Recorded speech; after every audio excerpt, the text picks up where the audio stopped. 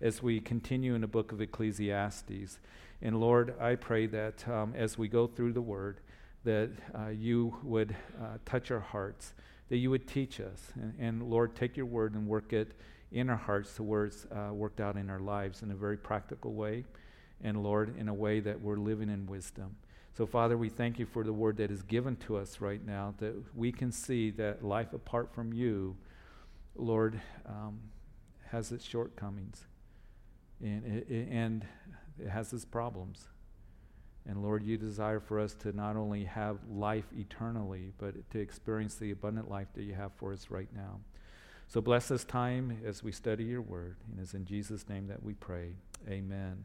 So as we've moved into Ecclesiastes in our Wednesday night service, you know that Solomon, even though he was noted for being the wisest man that ever lived, yet the Bible tells us that his heart for God was not perfect like his father David.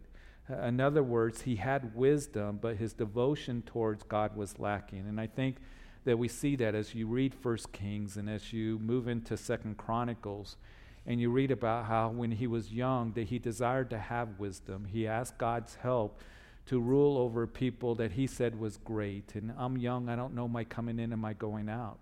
And it pleased the Lord when he did ask for that wisdom, and it was in his heart to build the temple of the Lord, which took 7 years. And it tells us in those books of 1 Kings and also 2 Chronicles that after he built the temple, all that he did, it was on his heart that he desired to do, all of a sudden he began to indulge himself. He began to indulge himself in other things. He was one that indulged himself in his wealth and what the world tells us will bring us real purpose and fulfillment in life. And as Solomon here, I believe he's writing this book towards the end of his life because he talks about all these things that he has seen, that they're vanity. It's all this that I've tried to understand. It's like trying to grasp for the wind. There's nothing new under the sun. And the reason that Solomon here, he is one bummed out guy. He is down on life because he's trying to figure out what is best for man apart from God. And one of the main lessons that we see here going through the book of Ecclesiastes is that if we try to live life apart from the Lord and finding that satisfaction and fulfillment, you're going to fall short in that. And you're going to be bummed out and you're going to be negative, just as Solomon was as he looked at it all. He looked at his labor and he said, what good is it? Because here I am working hard. I got all these projects and all these buildings that are going on, and it's just going to be left to somebody else. He said there was nothing that I looked at that I wanted it and received because I received it all. And he said it's all vanity. He would go on and he would talk about how he would pursue knowledge and intellect and all of this. And again, in these things, there's nothing wrong in and of themselves, but it was apart from the Lord. And he said, it just was heavy for me. And he said, forget about that. Might as well party. And remember that Solomon, probably the wealthiest man that ever lived on the face of the earth, that great wealth. When he built the temple, you read about how it was overlaid with gold, and the cherubim that were in the Holy of Holies that were made of solid gold, and it was an incredible kingdom. He wore golden sandals, and he had 1,000 wives and concubines. He had a palace. He had great wisdom. He had great popularity. He talks about that, as we saw last time, that he says it's all vain. It's all empty is what it is. What good is it if you have popularity and gain and honor and all this? Because you're all going to die, and then you're going to be forgotten. But here was Solomon that was known throughout the known world, and those who would come to visit him, like the Queen of Sheba, astonished at his kingdom. Not half of what is been told to me, what is in your kingdom, and the servants that stand before you. He had servants. He had a choir and an orchestra that was there playing 24/7 in his palace. He had exotic animals that he brought in. He had a provision every day for thousands of people, just feast and all of this. And so it was an incredible, incredible time that we can't really imagine how wealthy and prosperous that Solomon was as he wore golden sandals. He had everything. There was no more investment to make. There was no more buildings to build. There was no more horses to have. There was no more women and wives and concubines to have. There was no more popularity to have. He had it all, but yet he's bummed out. And he is miserable. And it reminds me so much of 1,000 years later, here comes Jesus, and he says that what good is it if you gain the whole world but you lose your own soul? And what we're going to see on Sunday is we're going to see that a rich young ruler is going to come to Jesus and say, what must I do to have eternal life? And you see, that's an important question. And that rich young ruler, Dr. Luke tells us in his narrative that he was one that he was very rich. He was a ruler, very successful, probably a ruler over the synagogue. He was young. He's everything that the world looks at and envies, right? Even in the church. Hey, he's healthy, he's wealthy, and he's young. And he has influence. And we look at that and we think that's what, it's all about. Here's a guy that's a go-getter. He's very successful. He does. And he says, what must I do to inherit eternal life? And of course, we'll go over that text on Sunday. Because we know that as Christians, it's not in what we do, it's in what he did. And there is something lacking in his life. And Jesus said there's one thing that is lacking. As Jesus would give the commandments that don't commit adultery, don't steal, honor your mother and your father. And he says, I've done all this. What do I lack? Because I think that he was coming to Jesus and he was lacking in his heart. He was miserable. There was something empty in him. What must I do? And if Jesus would have told him to go on a pilgrimage, he would have gone on a pilgrimage. If Jesus would have told him to go and to fast and to sacrifice and to go to a monastery, anything, he would have done it. But Jesus touched on something that had his heart captive, and that was coveting. And you see, as we in this world, it's so easy in our culture, in our society, to begin to covet. We want to have this and we need to have that. But what I pray that we're understanding here as Christians, that the priority and the thing that we are to desire is the Lord. That, Lord, I want you. Even as we sang in the songs tonight, Lord, that I come to you and I come to the cross because you are everything. So here is Solomon. He's down on life. And as we go through the book, he says it's all vanity, nothing new under the sun. Because he wasn't really devoted to the Son of God. He wasn't devoted to the Lord. And you and I, we are to be devoted to the Son. And he was looking, he was wondering, he was indulging, but yet he was empty and he was frustrated. And he hit some high points in this book. Actually, we're going to see some of that as we're in chapter 7. Then he gets his eyes off the Lord, and he's low and he's downcast, the attitude that comes back, and he shows us how it has worn him down, life. And so we see that in chapter 7, actually in the first 14 verses as we go through it, it reads more like Proverbs, as he says, a good name is better than precious ointment, and the day of death than the day of one's birth, in verse 1. And so we see here that he realizes that a good name is better than the most expensive ointment or perfume. And of course, it wasn't long ago that we saw in Proverbs chapter 22 that Solomon wrote that a good name is to be chosen rather than riches. So here's a man that had the riches, and he had the most expensive ointments or perfumes. Now, today we have all kinds of ointments and perfumes that you can get, and particularly you ladies, you might really enjoy that, and it might be important to you, but you got to understand that 3,000 years ago, to have any kind of expensive ointments or perfumes, that it was everything. It was so valuable, so much more valuable to today. First of all, you really couldn't get it. It wasn't accessible like it is today, where you can go to different stores and beauty stores and get them or get them online. But they were very expensive. They were very hard to get. And of course, 3,000 years ago, you couldn't go and take a shower like you can every day. So, to bathe and to be able to do that for most people who were working the land and living, to take a bath or, to wash up was something that didn't happen daily. So perfumes, to have that, or ointments, was very, very valuable. And so here was something that people could look at and say, yeah, expensive ointments, perfumes, that was only for royalty, only for the rich people. That is so valuable here. And here he says that as he begins chapter 7 here writing, that he says that a good name is better than the most expensive ointment or perfume. And the implication is a good name in the eyes of God is so important and so valuable for you and for me. It is, again, Proverbs is better than riches is what it is. To have godly character and integrity and honesty and to love the Lord. Matter of fact, it is Paul the Apostle when he was writing to the Corinthian church, and I was thinking about this as I was looking at this again. But in chapter 3 of 2 Corinthians, Paul writing to the Corinthians, he talks about how you and I, that we are to be a fragrance, to diffuse Christ to others.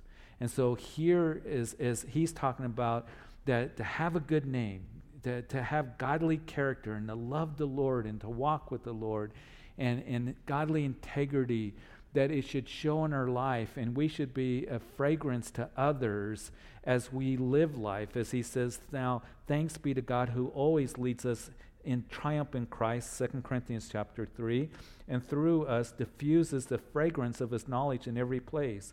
For we are to God the fragrance of Christ among those who are being saved and among those who are perishing. In other words, you and I as Christians, listen, we should be diffusing that, just like an ointment or perfume smells good, and it's to be pleasing to others, and particularly here at this time in ancient times.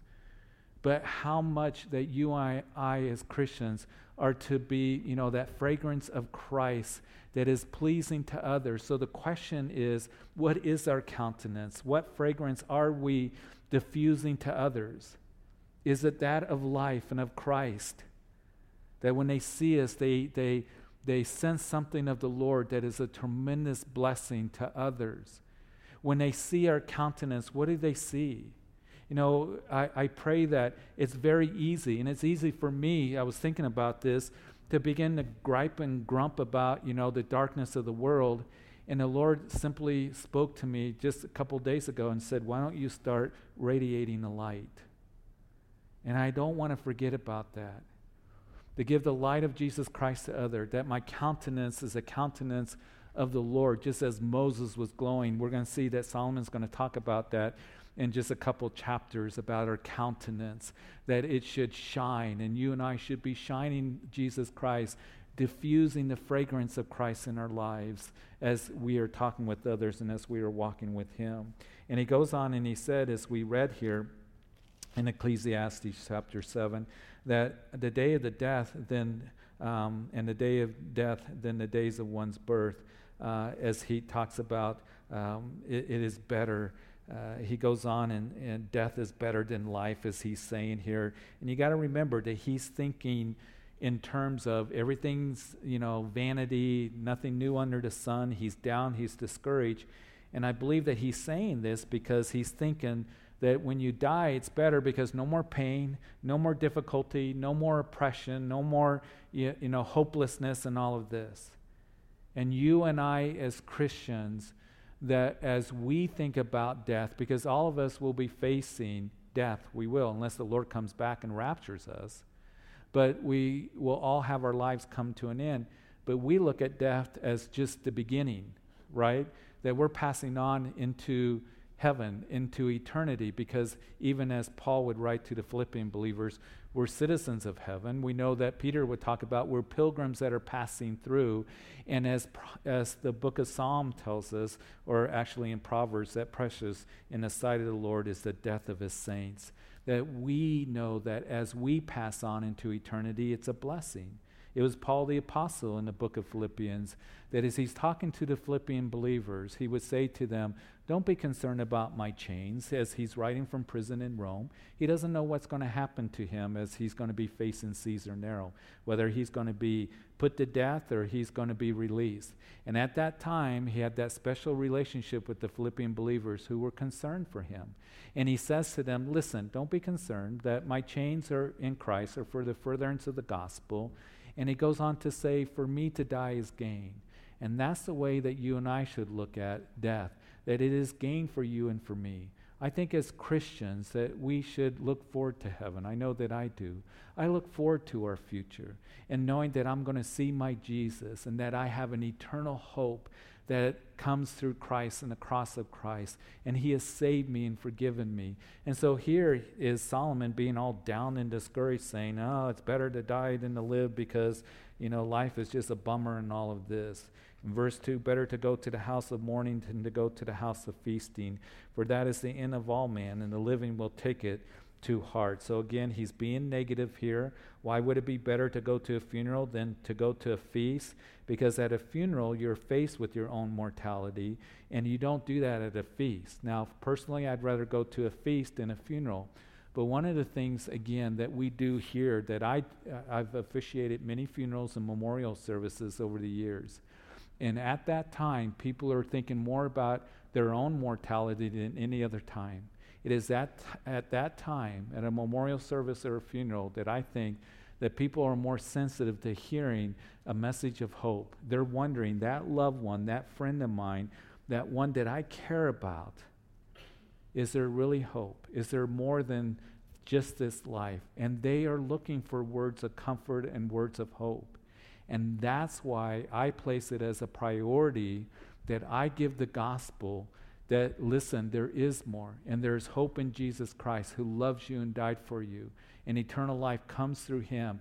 And that is a time when we talk with others that as we are listening to them, as they're wondering about, their loved one, that we can give them a message of hope and give them a message of comfort at that time. And so again, here is Solomon, as he's being negative and talking about these things. In verse 3, sorrow is better than laughter, for by a sad countenance the heart is made better, in verse 3. God wants to grow us.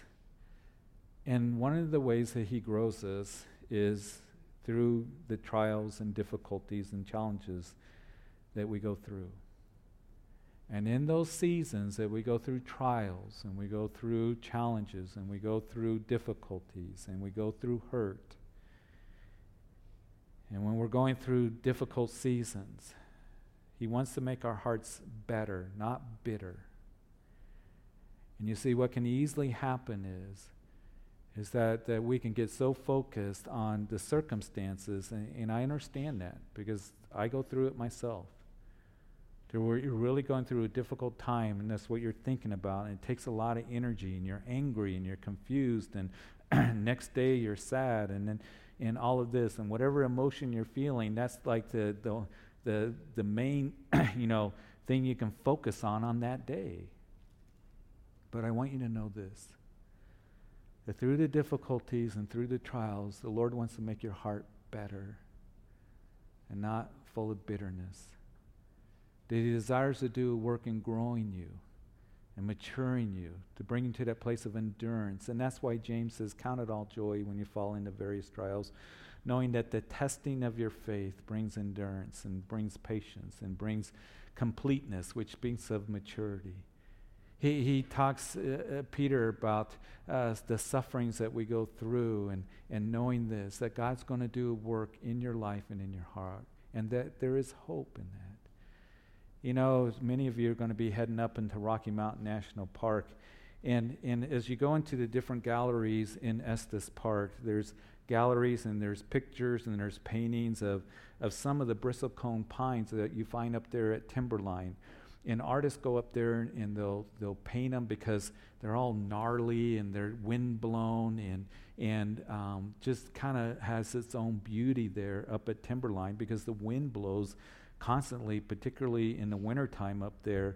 And here is that bristlecone pine that has all these interesting shapes.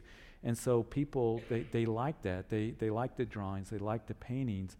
It's something of beauty is what it is. And you see, as you go through the winds of adversity in your life, the Lord desires to make something of beauty out of it. And as Isaiah declares that he's the one that brings beauty out of the ashes, and the Lord is the only one to do that. And it is in those times when the winds of adversity are blowing that we can become bitter, and we lose hope. And we get our eyes on the circumstances so much that we forget to get our eyes on the Lord. And that's why it's important for us to remember that we need him and to look to him. And even as Jesus said on that hillside in Galilee, that come to me all of you who are weary and heavy laden, and I will give you rest. And maybe, just maybe, there's somebody here tonight that you are tired and you are weary. And the Lord is saying, come to me, and I'm going to give you rest. Come learn of me and take my yoke upon you. For my yoke is easy, my burden is light. And as you do and allow the Lord to work in your heart and in your life, listen, I'm still learning these lessons as well. That you're going to see that the Lord is going to be faithful to you, and he's going to see you through and work in a way that is going to bring just a special fellowship with him. The fellowship of his sufferings, even as Paul would write about in the book of Philippians, oh, that I may know him. He breaks out in prayer. That I may know you in the power of your resurrection. And you see, that's where I like to stop. Oh, that I may know you in the power of your resurrection, Lord. Just the power in my life and, powerful ministry and tell mountains to be gone and all of this. But you see, Paul didn't stop there, and he said the fellowship of his sufferings being made conformable unto his death.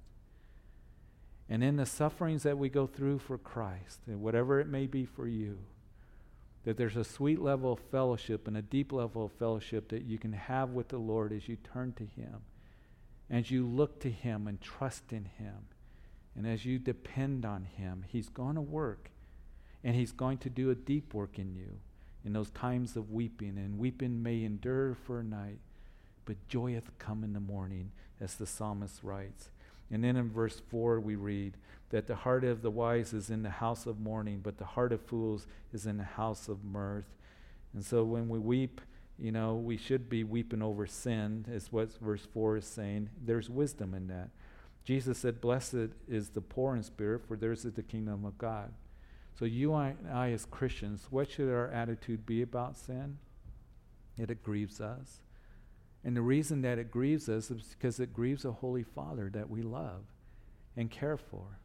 And as Jesus said, blessed are the poor in spirit, when we come and say, Lord, that I am bankrupt without you, that I am dry, that I am so needy of you, as we are poor in spirit and come, and as we rely on him, even as Jesus said, if you thirst, come to me and drink. And out of your innermost will flow torrents of living water. As he would say to the people, come and eat of the living bread. As we come to him, listen, that you're going to be rich and you're going to be blessed and benefited as you come to him, realizing your need for him. But as a Christian, as we're walking with him, I hope that when we see sin, that it grieves us, that we don't wink at sin, that it's no big deal. Boys will be boys, what's the big deal? Just kind of live any way that you want. And that's the message in a lot of the church today. It absolutely amazes me how there are many ministries and churches that, well, we just kind of overlook sin. We don't want it to address it. Listen, that you and I as Christians, we are called to holiness. And we are called to pursue it and to stand on truth. And when we see sin, to grieve at it and to warn others of it as well. So there's wisdom in doing that. And as he continues in verse 5, it's better to hear the rebuke of the wise than for a man to hear the songs of fool. We don't like to be rebuked by godly wisdom, but we are to receive it and learn from it. And it's better than hearing the foolish songs of the world. And again, it's a trend that I think that, I've been pastoring for 25 years. And one of the trends that I've seen that has happened is that Christians don't like to be corrected. They don't, just leave me alone, and God loves me the way I am, kind of what I just talked about, mentality. But listen, we are to be open to godly rebuke from the Word of God out of love. And it takes real humility to receive that, doesn't it? I don't like to be corrected. I don't like to be rebuked, but we are to receive that, and we're to be thankful for it. It's better than receiving a bunch of, voices of the world and the songs of the world that is very foolish. So we want to make sure that we're receiving that correction that comes from God's word and godly wisdom that is given to you and to me. And then in verse 6 we read that for like the crackling of thorns under a pot, so the laughter of the fool. You remember going through Proverbs if you're with us on Wednesday night. There is nothing good that Solomon wrote and the Word of God declares about a fool. Nothing good at all. So here, as he continues writing, he's saying that it's the crackling of thorns under a pot, as so is the laughter of a fool. This also is vanity, as Solomon writes. You know, they would stop as they travel along the roads, and to be able to have some wood, you know, was something that to keep warm around the fire, it was a good thing. But if they were in the desert regions and all they had was thorns and bushes, you know how it is, they're dried and they cut it off and they put it in a fire and it just goes up. It crackles and doesn't produce much heat at all, really isn't much valuable, really doesn't do a whole lot of good in warming you and being a benefit to you. So he's saying that's the way it is, the laughter of a fool, the thoughts of a fool. It just doesn't benefit at all. Doesn't bring warmth. It doesn't bring, blessing to you at all. And surely oppression destroys a wise man's reason, and a bribe debases the heart. So situations where perhaps you feel oppressed in money can make us do things that are wrong. So we need to be careful. And again, we don't want those situations to determine how it is that we react in that we're reacting out of the flesh according to the way the world wants us to react. But we want to make sure that we're allowing the Lord to determine how it is that we react. And it's at that time, again, that we need to humble ourselves and come to God's Word and say, Lord, help me in this. Give me the strength to do what is right. And one of the things that I say over and over again to people who find themselves in very frustrating situations, that I say, make sure that you're doing what is right. It's important that you do what is right, that you pursue that. And even as Paul would write to Timothy in 1 Timothy chapter 6, to pursue righteousness and godliness and faith and love and patience and gentleness and fight the good fight of faith. And then in verse 8, the end of a thing is better than its beginning, and the patient in spirit is better than the proud in spirit. The Christian life is one of endurance, is what it is.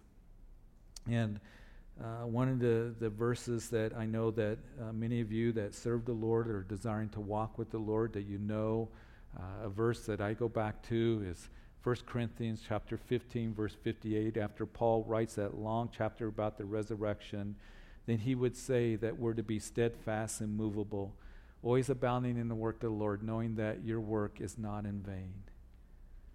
Listen, as you're living for the Lord, as you're living for Him, making decisions for your family based on the way that the Lord wants you to live and how you raise your kid, how what you allow into your home, how you conduct yourself as you serve the Lord, listen, it is not in vain. And you be steadfast and you be immovable, always remembering that as you do that the Lord's going to strengthen you. And in the next chapter, you see that Paul, as he's wrapping up the first letter to the Corinthians, he says what you're to do is he gives the last exhortations to them is be steadfast in the faith. Be steadfast in the faith. And as you're steadfast in the faith, the way to do that is be steadfast in the Word of God. Reminds me of Shammah, one of David's mighty men that you read there in 2 Samuel, and you also read in 1 Chronicles, as it gives a description of the mighty men. There's one, his name was Shammah, and he was told by David, stand here in the field, this field of lentils, a field of beans, and you guard it. Have your sword with you, you guard it, and it says that all of a sudden that the Philistines came, and he stood his ground, he stood fast.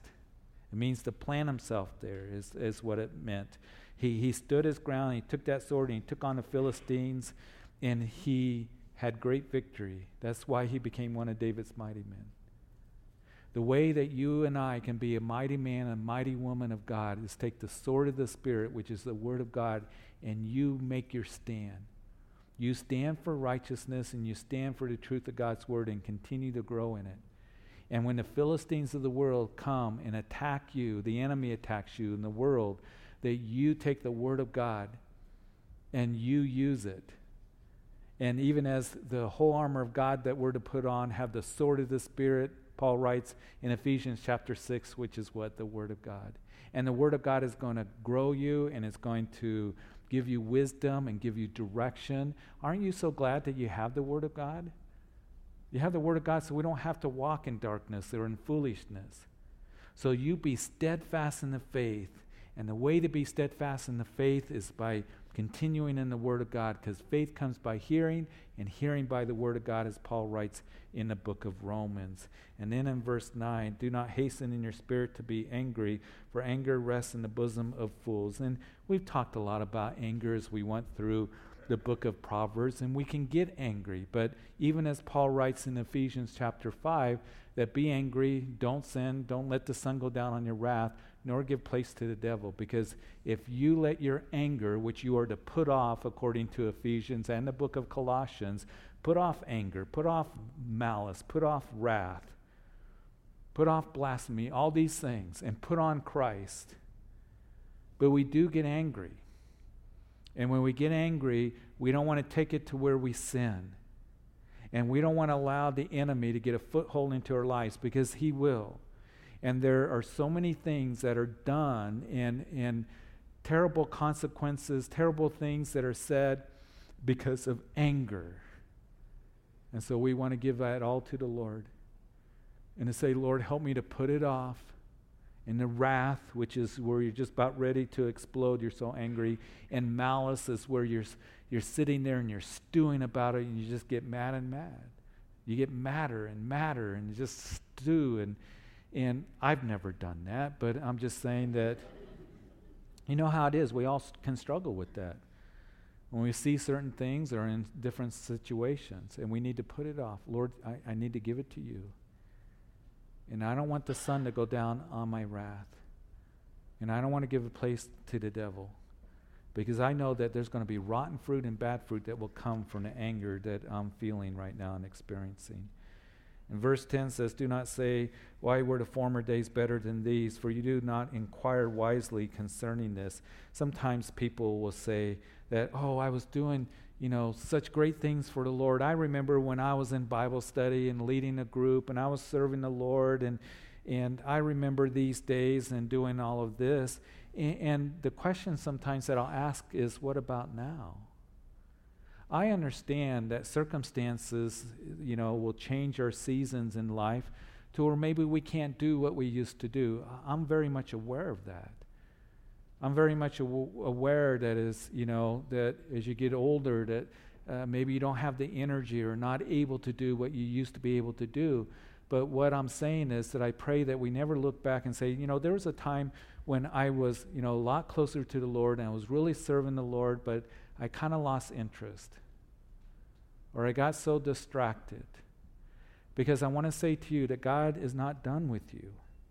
And he wants to continue to use you and however he can, and how he's gifted you, and opportunities that he desires to give to you. He desires for you to continue to draw close to him, for you to know him, and to be seeking him and how he can continue to use you. It is Paul the Apostle, as he was meeting the Ephesian elders for the very last time in Acts chapter 20, that he said that I don't count my life dear to myself, but I am determined to finish my race with joy that is set before me. And it's one of my, I got about a dozen life verses, but that is one of them.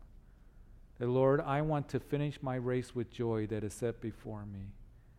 I want to finish my race, even as Paul later on after that he would write at the end of his life, that Timothy, my departure is at hand in 2 Timothy chapter 4, and I have fought the good fight, and I have run the race, and I have kept the faith. And my prayer is, Lord, I want to be able to say at the end of my life, that, Lord, that I've run my race. I've run my race with joy. That I didn't stop, that I didn't keep looking back, that I didn't, just lose interest, that any of those things that can bring hindrance to me, that I stopped drawing close to you and to know you. It amazes me in 2 Timothy chapter 4 how Paul would say, Timothy, come to me quickly and bring my coat and bring the parchments. He was wanting to continue in the Word of God. Bring the scrolls. I want to read them. I want to continue in God's Word. Here's a man that wrote a lot of the New Testament. And he continued to press forward in knowing Him and loving the Lord. And as he was, whatever situation that he was in, he desired to be used of the Lord. When he was in prison, he wrote epistles. He prayed for the saints. He ministered to the palace guards in his first imprisonments. But he was one that ran his race. And he fought the good fight. Because it is a battle out there. And we get tired and we get weary.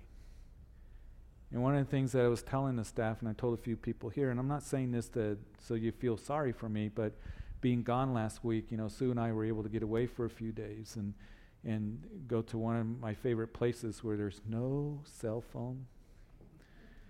No one can get to me in the Lamar Valley in Yellowstone, where the grizzlies and wolves are. It's one of my favorite places. And as I came back, I realized how tired I was.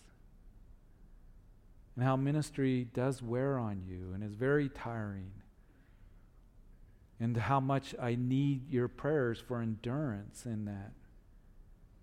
And how much of a battle it can be at times. Of all the pressures and people trying to get at you and all of this. And I pray, Lord, help me to keep running that race that is set before me. And Lord, help me to keep fighting that good fight. And Paul said, I've kept the faith. And my prayer for you, because you have battles as well. And you work hard. You work very hard for your family and living for the Lord. And you have battles as well. They're just different than my battles. And my prayer for you is that you will keep running your race. And you keep fighting the good fight. And that's why we need to encourage each other and be praying for one another as we do that. And then in verse 11, wisdom is good with an inheritance and profitable to those who see the sun. For wisdom is a defense as money is a defense. But the excellence of knowledge is that wisdom gives life to those who have it. So wisdom and money can both be profitable. But of the two, wisdom is better. Wisdom, first of all, will give us eternal life as we embrace the gospel. And wisdom will give us blessing and benefit in our lives, that life abundantly as we live in that wisdom, and it has eternal value for us. So here, Solomon is recognizing the value of practical wisdom. And I hope that we realize it as well in our own lives. We are so tremendously blessed, aren't we, that, as I mentioned, that we have God's word to direct us. Because all of you know people, and I know people, that we hurt for them and we're concerned for them because they're following after the worldly wisdom. And you see how mixed up and messed up their lives can be because they're following that and they don't have godly wisdom.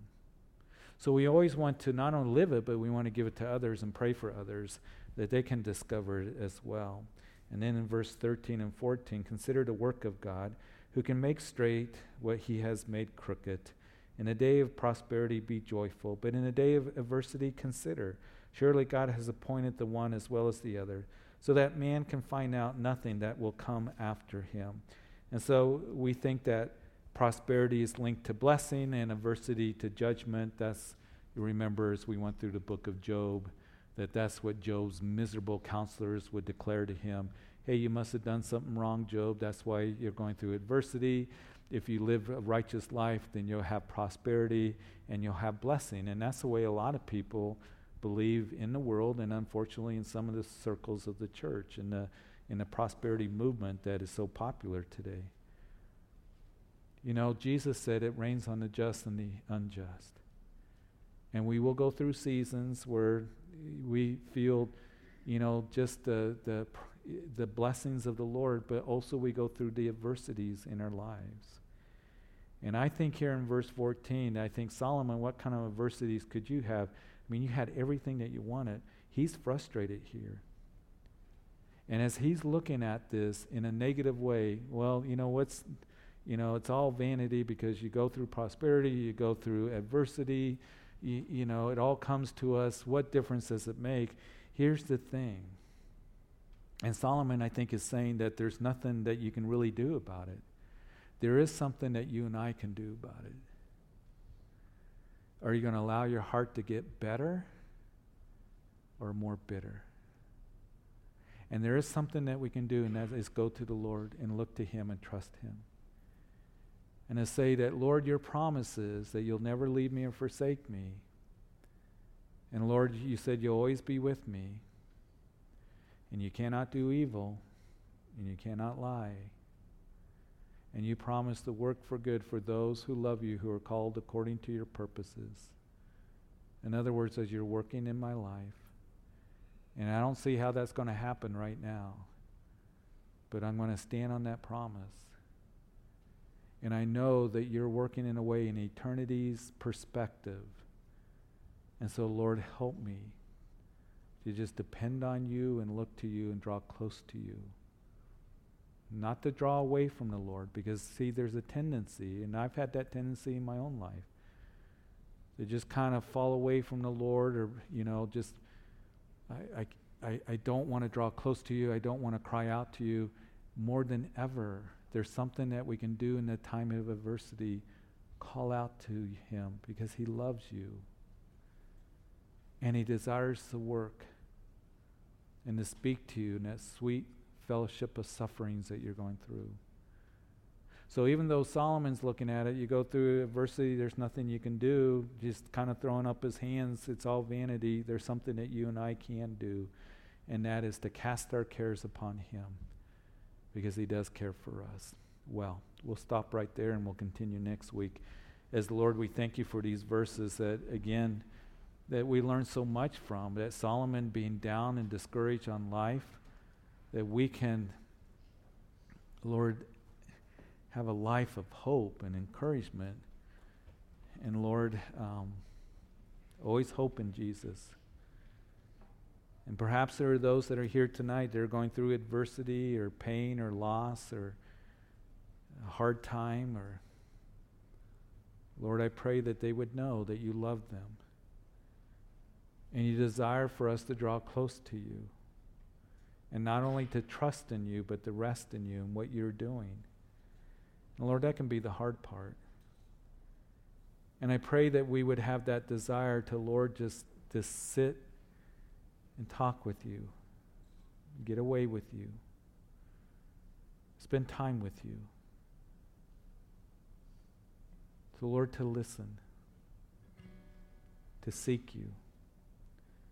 Because you promise that as we come and seek you, that we will be found by you. That as we call out to you, that you will hear us.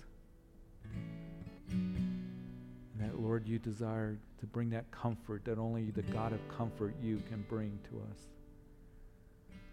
So, Father, I pray you help those who perhaps are hurting or frustrated or angry, who perhaps feel hopeless, discouraged and down, even as Solomon. We know that we belong to you. You cannot lie. You can do no evil.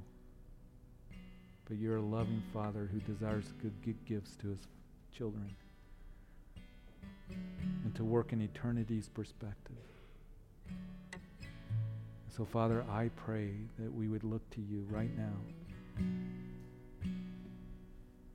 that we would know that you desire to work in our lives day by day and moment by moment. Father, I thank you for this study. Help us to keep running our race, to fight the good fight, because it is a fight that is worth fighting for. And to keep the faith, and to be steadfast in you. And as the shouts go out that the Philistines are coming, Lord, that we would stand our ground in your truth. And we would have victory as you strengthen us. Father, I pray that you bless everyone here. for our young people. As I think about the kids in the children's ministry, I think about the youth upstairs, that you would bless them and bless their summer and grow them. And Father, I look forward to Vacation Bible School coming up next week, that, Lord, you would bring those who desire to come to hear the gospel, to be loved, to be served, to have fun, Lord, to get away from just the stuff of the world and be a place of safety and truth, that we would touch many kids, their families, that we continue to reach out to this community standing on truth and not backing away from it, but giving it in love, to encourage people to walk in what is right, and to tell them that a loving Father desires for them to be in a place of safety, not to get hurt and done in and wiped out and in bondage and slavery to what the world says okay and celebrates. And for us, all of us here tonight, that our satisfaction is not found in anything apart from you. It may bring temporary satisfaction and pleasure, but it will bring emptiness and hopelessness and discouragement. Lord, our hope is in you. Our encouragement and blessing and satisfaction is in you and knowing you. Lord, take us all home safely tonight. I do pray tonight, if there's anyone listening on the computer or on the radio later, maybe in this building, that you've never given your life to Jesus Christ. He loves you and died for you. And you call out to him in faith, because he is your salvation, knowing that you're a sinner and need to be forgiven. And you pray because he is your salvation as you come to him in faith and trust in him, the one who died for you and rose from the grave and is alive. As you say, Jesus, I come to you as a sinner and I ask that you forgive me of my sins. And I believe that you're alive, knocking on the door of my heart, and I ask that you be the Lord of my life. Be my Savior, because you are the Savior of the world. And I thank you for hearing my prayer, for saving me. And help me to know you all the days of my life, in Jesus' name. Father, we thank you for the work that you've done in this place tonight. Take us home. May we take you with us. Continue on. Be the fragrance of Christ that we diffuse to others in our day tomorrow and the days ahead. We pray all these things in Jesus' name. Amen.